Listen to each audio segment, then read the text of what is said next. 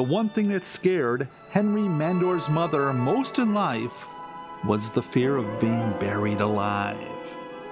To play it safe, she insisted that her death be verified by 5 doctors. She wasn't allowed to be embalmed, and just in case, a working phone was put in her tomb.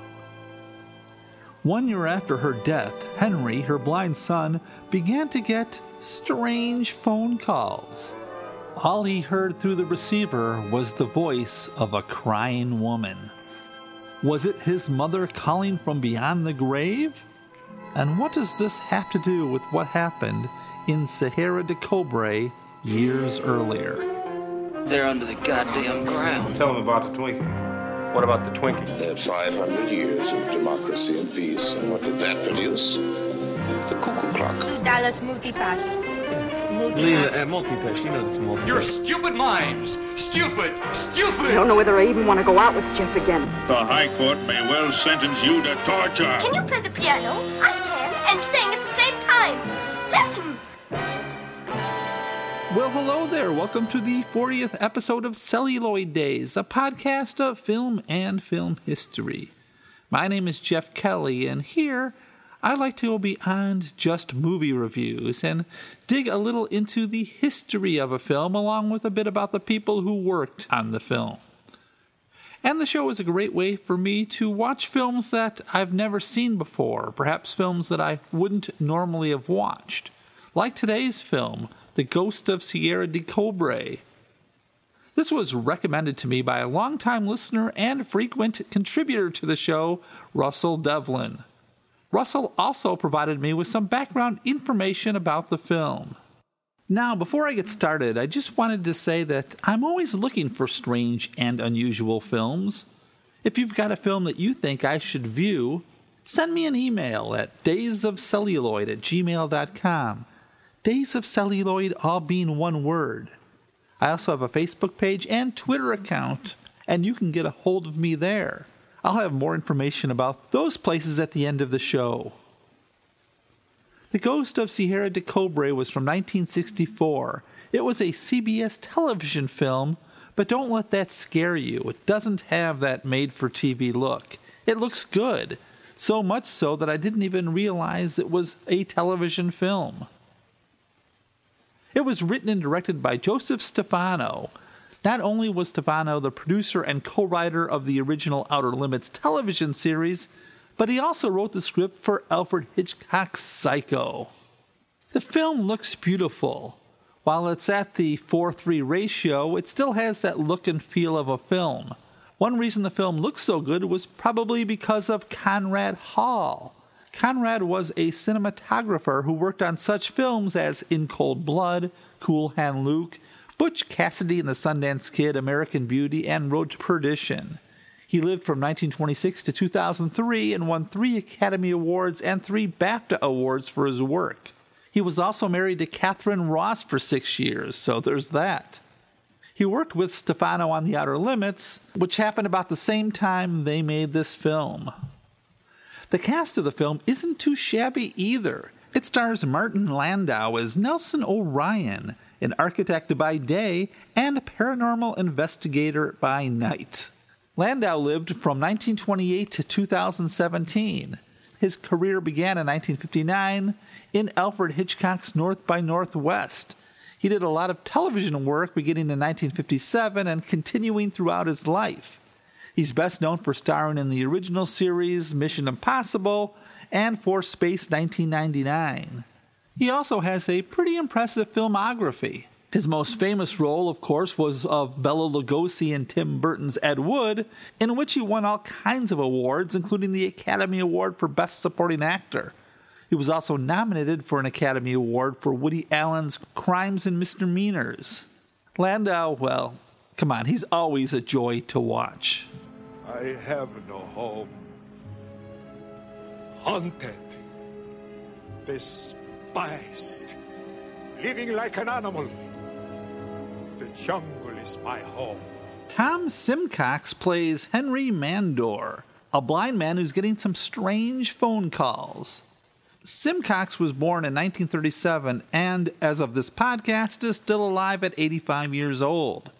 He did a lot of television work, appearing in almost every TV show between 1962 and 1991. I can't say I'm too familiar with him here, and this might be bad to say, but he comes off as pretty unremarkable in this film. That could just be the character he's playing. I'm not really sure. His wife in the film, Vivia Mandor, is played by Diane Baker. She reminded me so much of Natalie Wood, I don't know why. She was born in 1938 and is still alive today. Her career began in 1959 playing Margot Frank, the sister of Anne Frank, in the film version of The Diary of Anne Frank. She had a long career in both TV and films. In this film, she's wonderful, playing the wife who just might be hiding a secret. Dame Judith Anderson, whose real name is Frances Margaret Anderson, plays the mysterious Paulina, the new housekeeper. She was, according to Wikipedia, a preeminent stage actress in her era. She won 2 Emmy Awards, a Tony Award, and was also nominated for a Grammy Award and an Academy Award. She is an Australian actress who is considered one of the 20th century's greatest classical stage actors. Her successful career included stage, film, and television. She's probably best known for playing Mrs. Danvers in Alfred Hitchcock's 1940 film Rebecca. It's funny that most of the cast has some connection to Alfred Hitchcock. Anderson's other films include And Then There Were None from 1945, The Strange Love of Martha Ivers from 1946, The 10 Commandments from 1956, and she was also in Star Trek III, The Search for Spock, as the Vulcan High Priestess who restores Spock's memory to his body. With your approval, we shall use all our powers to return to his body that which you possess. But, McCoy, you must now be warned. The danger to thyself is as grave as the danger to Spock. A couple of others in this film are Nellie Burt as Martin Landau's housekeeper. Nellie also did a lot of TV work. And then there's Leonard Stone as Benedict Sloan, Martin Landau's partner in his architectural business. Stone is best known for playing the father of the Golden Ticket winner, Violet, in Willy Wonka in the Chocolate Factory. He also did a lot of television work. And the reason why so many people working on this film might have done a lot of television work is, well, as we discussed, wasn't made to be a film at all. Now, the way I understand it, it was originally a pilot for a proposed TV series starring Martin Landau as the paranormal investigator/architect. Russell will be joining us in a few minutes, and he'll be talking more on this subject. It was originally directed by Robert Stevens, a TV director who worked on such shows as Suspense from 1949 to 1952, Alfred Hitchcock Presents from 1955 to 1961, and many others. But when Stevens fell ill, Stefano took over as a director. Now, being that it was originally going to be a TV pilot, and then extra scenes were filmed to make it into a movie, and it started with one director, and then another director took over, it could be the reason why the retitled The Ghost of Sierra de Cobre just seems a little uneven at points. Now, apparently this sat on the shelf for years before being shown on TV. I didn't know any of this when I first viewed the film, and I was wondering about a few scenes right away. Like at one point, Martin Landau meets a pretty young blonde on the beach played by Dolores Starr. The two flirt, but this scene goes nowhere. In fact, the blonde is never seen again. I like haunted houses. Have you ever wandered through one? Yes. Did you break in through the cellar window? I didn't have to. The doors were hanging open like eyelids that no one had bothered to put a penny on.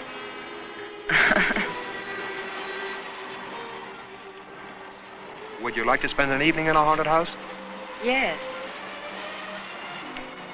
If your husband wouldn't mind. I'm not married. Now that I know this was a pilot for a TV series, I'm wondering if it was set up for something later in the series. And of course, like I said, having two directors never helps. Now the story is about Henry Mandor, who is a blind man who starts getting phone calls from his dead mother. It seemed that she was so worried about being buried alive that she had a phone installed in her tomb.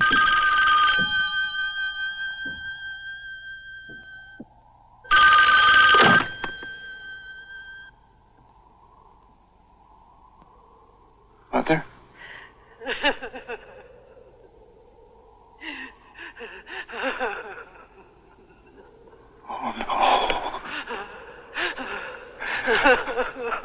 When the wife returns from a trip, she finds her husband freaked out, so she hires a suave and cool architect, Nelson Orion, who also works as a paranormal investigator, to help out. If your husband isn't being genuinely haunted, I won't charge a penny. Whenever I do uncover a prank or any other crime, I turn it over to the police department. A medium who charges only for the genuine thing must be a very poor medium. Officially, I'm an architect, and I make a sizable living at it. Now later, it seems that Orion and Mandor's creepy new housekeeper, Paulina, have a past. He worked on a case in Sierra de Cobre. There was the murder of a teacher, and some claim it was a supernatural spirit responsible. She claims he failed to deal with the ghost, and he claims that, well, there was no ghost at all, just a powerful psychedelic drug. The people of Sierra de Cobre had faith in you. We expected you to rid our mission of its horror. If you had merely failed in that, we would have forgiven you. But to cast suspicion on us, to say that one of us would murder an American. So what happened in Sierra de Cobre, and what does this have to do with the mysterious phone calls? Well, I won't spoil it for you, but there are many twists and turns. Now, in the second part of my podcast, I will look at some user reviews. But I just wanted to say that while going through many of them on IMDb, I seem to see there's a lot of folks from Australia commenting on this film. I have to assume it was very successful down under. Now, for more information on that, and how he was affected while first watching this film as a child, let's turn to the man who recommended the film, Russell. Take it away, sir.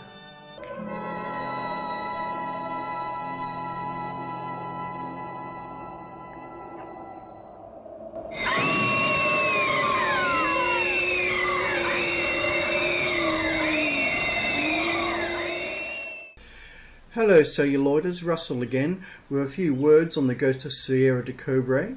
I hope the sound's alright today. We've got a bit of a flood emergency down our way and there's helicopters flying over every couple of minutes, but well, we'll just have to see. It's late at night. A small boy is watching television, but suddenly he sees a terrifying image of an undead horror and runs from the room screaming. A scene from Poltergeist? Halloween? A 70s slasher flick? No, it's me in 1966 and I just saw a movie which will literally haunt me for decades. Flash forward to 1986. I'm in a number of SF and TV movie clubs and have several collective friends, and when talk turns to old shows I mention that movie I saw in 66 and we try and work out what it is, but no one seems to know. As my collection of old programs and movies increases, we rule out series like Boris Karloff's Thriller, Roald Dahl's Way Out, Journey to the Unknown, and horror movies of the period. As time marches on, I come across a screening guide to the awful movie with Deadly Ernest, the TV horror host show I originally saw it on. That usually screened B-movies of the sort they show on Mystery Science Theatre, but it did have the occasional cult horror like Carnival of Souls, and by a process of elimination I have a title at last, The Ghost of Sierra de Cobre. But what was it? My old horror movie reference books drew a blank, and there was nothing on the internet about it at that time, but gradually I found snippets of information, like a picture of the ghost costume and brief mentions in passing. It turns out it was actually a TV pilot made in 1964 for a supernatural series called The Haunted. But who made it? None other than Joseph Stefano of Outer Limits fame. No wonder it was so scary. Stefano had been a screenwriter in the 50s and was selected by Alfred Hitchcock to write the screenplay adaptation of Robert Bloch's novel Psycho, and then went on to produce and write for The Outer Limits for Leslie Stevens in 1963. Stefano wanted to produce something beyond the early 60s TV fare and went for the look more typical of the atmospheric Euro horror films then screening in the US, and succeeded very well. There's still nothing quite like Outer Limits, and it is so much better than the 90s revival. As usual with TV of the time, when someone had one successful TV show, he'd try to get other ones going. One pilot, from Stefano, The Unknown, did not get picked up but screened as the final episode of the Series 1 of Outer Limits. The Haunted, however, was much more obscure. What Stefano wanted to do was try and produce the Outer Limits of TV horror shows, using many of the Outer Limit actor and production people to make it, and the same type of music, special effects and sound. The Haunted was about psychic investigator Nelson Orion, played by Martin Landau, a wealthy architect who lived in a Frank Lloyd Wright-style house on a California beachside cliff, sort of a combination of Bruce Wayne and Carl Kolchak. Landau had appeared in 2 classic Outer Limits, and he was joined by Diane Baker, whose husband was getting phone calls from her mother, and worries she'd been dead in a crypt for over a year. She is then haunted by a truly horrifying apparition, while Dame Judith Anderson turns up as the sinister housekeeper Paulina, a similar role to a Mrs. Danvers character from Alfred Hitchcock's classic Rebecca. Stefano succeeded in making a very scary TV pilot, but succeeded too well, as one of the suits he screened it for was so scared he had to change his suit afterwards.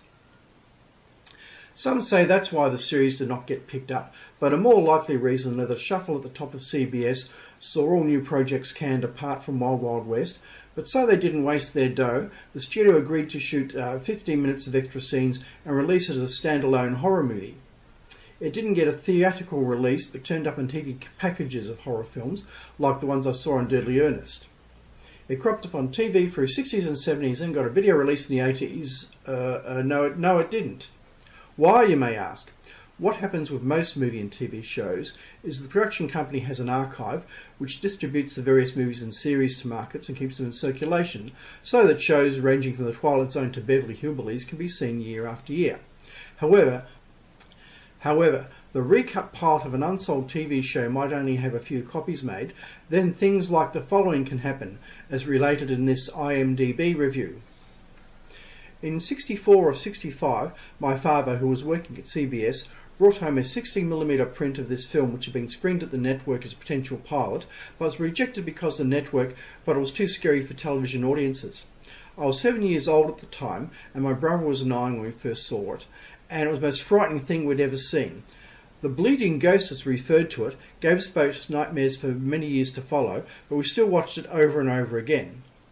When I was 18, my family's house burned completely to the ground and the 60mm print was lost in the fire with everything else.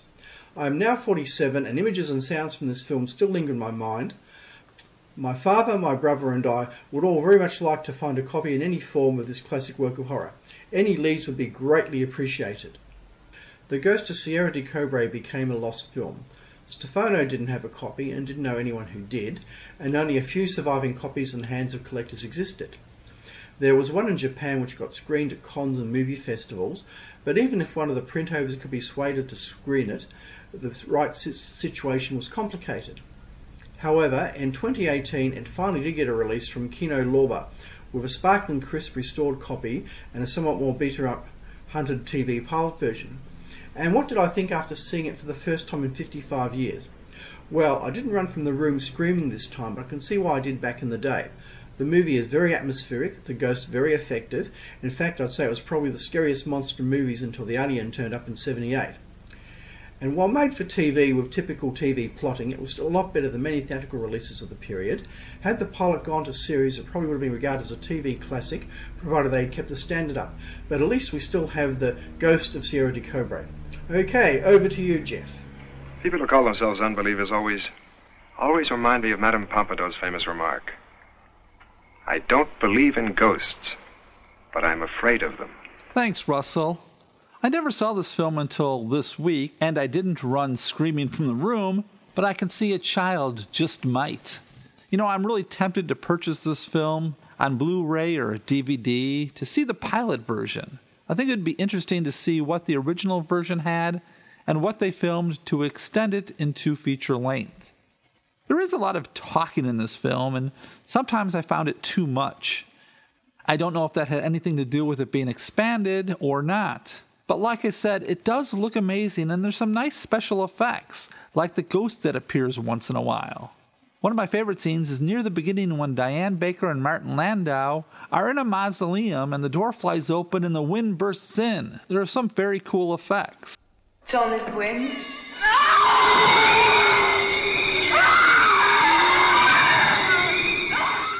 Sorry, that scene probably doesn't do a lot for you since you're listening to a podcast, and it's more of a visual thing, but you get the idea, right? Maybe. I don't know.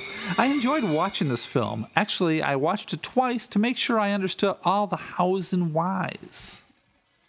Now, I went to Rotten Tomatoes, as I always do, but hey, no one has reviewed the film on Rotten Tomatoes. What's up with that? So I looked around and I found some reviews on Letterboxd, and I'll read a few of those now. Pirate Neckbeard gave it 4 stars, and he wrote, "Wow, what a true delight. This story has so many smart twists and succulent dialogue jabs that it just creates a wink and a smirk. Plus, it's hard not to note the great look of this film in 4:3 ratio and in glorious black and white done by Conrad Hall. Really, I think that Joseph Stefano was firing on all pistons here, from the direction to writing. So much ridiculous interwoven with warmth and compassion that it feels like a preview to Pedro Almodovar, but with some fun special effects here." Yep, I guess you're on the money there, Mr. Neckbeard. Screen Man gave it 3.5 stars, and he wrote, "Really decent mood they got going here. I love black and white horror thrillers from the 60s, as they look like they've perfected the monochromatic style. Some fun frights with decent acting, but this is still a high floor, low ceiling type of horror film." I guess I agree, Screen Man, but I'm not sure what you mean by high floor, low ceiling type of horror film. If that's a thing, well, I'm unaware. But of course, not everyone can agree. Everybody's entitled to their own opinion, like Kenneth C., who gave it 2.5 stars and wrote, "When is a lost classic not a lost classic? When it is instead a found mediocrity." Wow, Kenneth, you really stuck it to those who love this film. Did you have a wicked smile on your face when you typed that? I would think you did. Dan gave it only 2 stars and he wrote, "So-so pilot for a paranormal TV series that never got picked up. Some creepy moments, but a lot of dead time. And many scenes are predictable, such as the one in the crypt or the final." I don't know about being predictable, but I agree there were a few slow spots. Someone who calls themselves Conoxer, Conoxr, gave it only 2 stars, and she wrote, "When this film first started, I was hit with a genuine chilling and off-putting vibe that piqued my interest a lot. And then they had the first CGI ghost scene, and it went downhill from there." Yeah, I know this film isn't for everyone, I get it, but I don't think that in 1964 there was a CGI ghost. I mean, if there was, this film was pretty revolutionary. The music for this film is good, but it's a bit overwhelming in some places.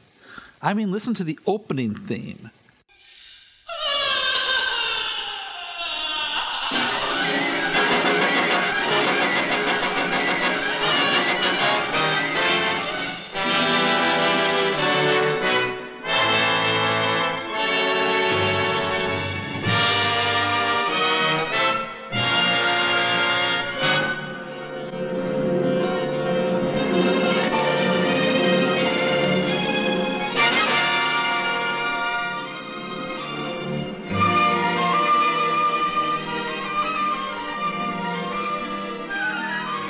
This is played while Martin Landau is doing nothing more than just walking on the beach.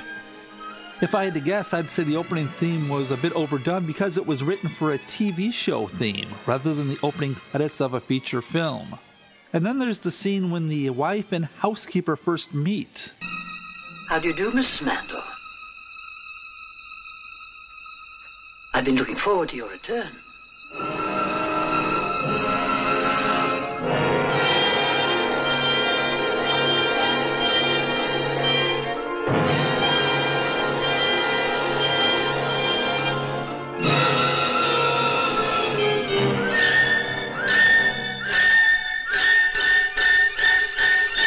Whoa, that's way overdone in my opinion. And the same music is used for a shot in which starts at the top of a telephone pole, then pans down to show cables that connect with the mother's tomb. I mean, just some soft, creepy music would have sufficed. But this is just my opinion. It was created by Dominic Frontiere. Frontiere had been the musical director at 20th Century Fox, and he wrote themes for such shows as The Rat Patrol, The Flying Nun, The Invaders, The Fugitive, and 12 O'Clock High. He also, of course, worked on The Outer Limits. He's a very accomplished composer, so who am I to question his choices, right? Now, one question I had upon my second viewing after I found that this was originally a pilot for a TV show was that it was conceived as an anthology series like The Outer Limits or The Twilight Zone, but focusing more on the supernatural. So, was Martin Landau going to star in the show every week as the paranormal investigator Nelson Orion? The reason why I ask is that most anthology series, especially at the time, have a new cast every week. Each show is its own individual story, but I get the impression that Landau was set to be the star of this new show if it ever happened. Otherwise, I don't see the point of his partner being in the show or that blonde girl on the beach. The Ghost of Sierra de Cobre has some great acting, and it has a great atmosphere to it. It generally kept my interest. And yes, like I said, there's a bit too much talking. Not that I have a problem with dialogue. I mean, I've watched My Dinner with Andre more than once, but some of it just seems unnecessary. There are some bits that are more for exposition, but they seem to be telling things the audience should probably try to figure out on their own. For instance, there's a scene in which Martin Landau is talking to his housekeeper, and he's figuring a few things out. She's the one person who's always been present, the one recipient of every psychical disturbance that's occurred since the genuine haunting began. The wind, the apparition, the pounding. Henry Mandor isn't being haunted. I never did believe any red-blooded American mother ghost would haunt her own son. I'm convinced that Louise Mandor isn't haunting anyone. I thought personally it would be better to let some of that be a mystery to the viewer and not just, spell it out for them. Anyway, that's maybe nitpicking on my part, right? All in all, I will recommend this film. It's an enjoyable watch. Not a perfect film by any means, but a fun one. It's on YouTube, and you can also find it on a few of those free streaming channels with commercials. I watched it on Tubi. Coming to this theater soon, The Beast of Yucca Flats. Filmed on the burning hot sands by Yucca Flats. See terror, panic, murder. See the Cardoza and Francis production of The Beast of Yucca Flats. See a man turn killer. See a woman ravaged. See one of the most exciting movies ever made. See The Beast of Yucca Flats. A little bit before I go, it saddened me to hear that Russell had lost a 16mm print of the film in a fire. But then I thought about it, and I would assume that losing that film was only a minor concern compared to losing, everything the family had. I couldn't imagine the horrors of watching all my memories burn up in a house fire. I just hope that no one was hurt. As far as you wondering about the film and looking for a copy, I had a similar thing happen. I mean, not quite the same. I've told this story before, but I just remembered this scene from a Western film. And for years, I couldn't figure out what film it was. Every time I watched a Western, I wondered, is this the film? And I don't even know why that scene stuck in my head. It was really a silly scene. This lasted for like 40 years. Finally, I saw the film and the mystery was solved. Not quite the same thing, Russell, I know, but anyway. So next week, we're going to go back to a Rift film. And this time, because Halloween is right around the corner, we're going to look at a frightening horror film. Get ready for us to talk about The Beast of Yucca Flats. I'll tell you everything you never wanted to know about Coleman Francis, so I hope you'll join us. Now listen up, we have a Facebook page and we would love to read your comments. It's called Celluloid Days. Please join us. I also have a Twitter account. It's at celluloid_days. And for those of you at home following along, I'm up to 36 followers. Look out, Justin Bieber. Can you hear my footsteps?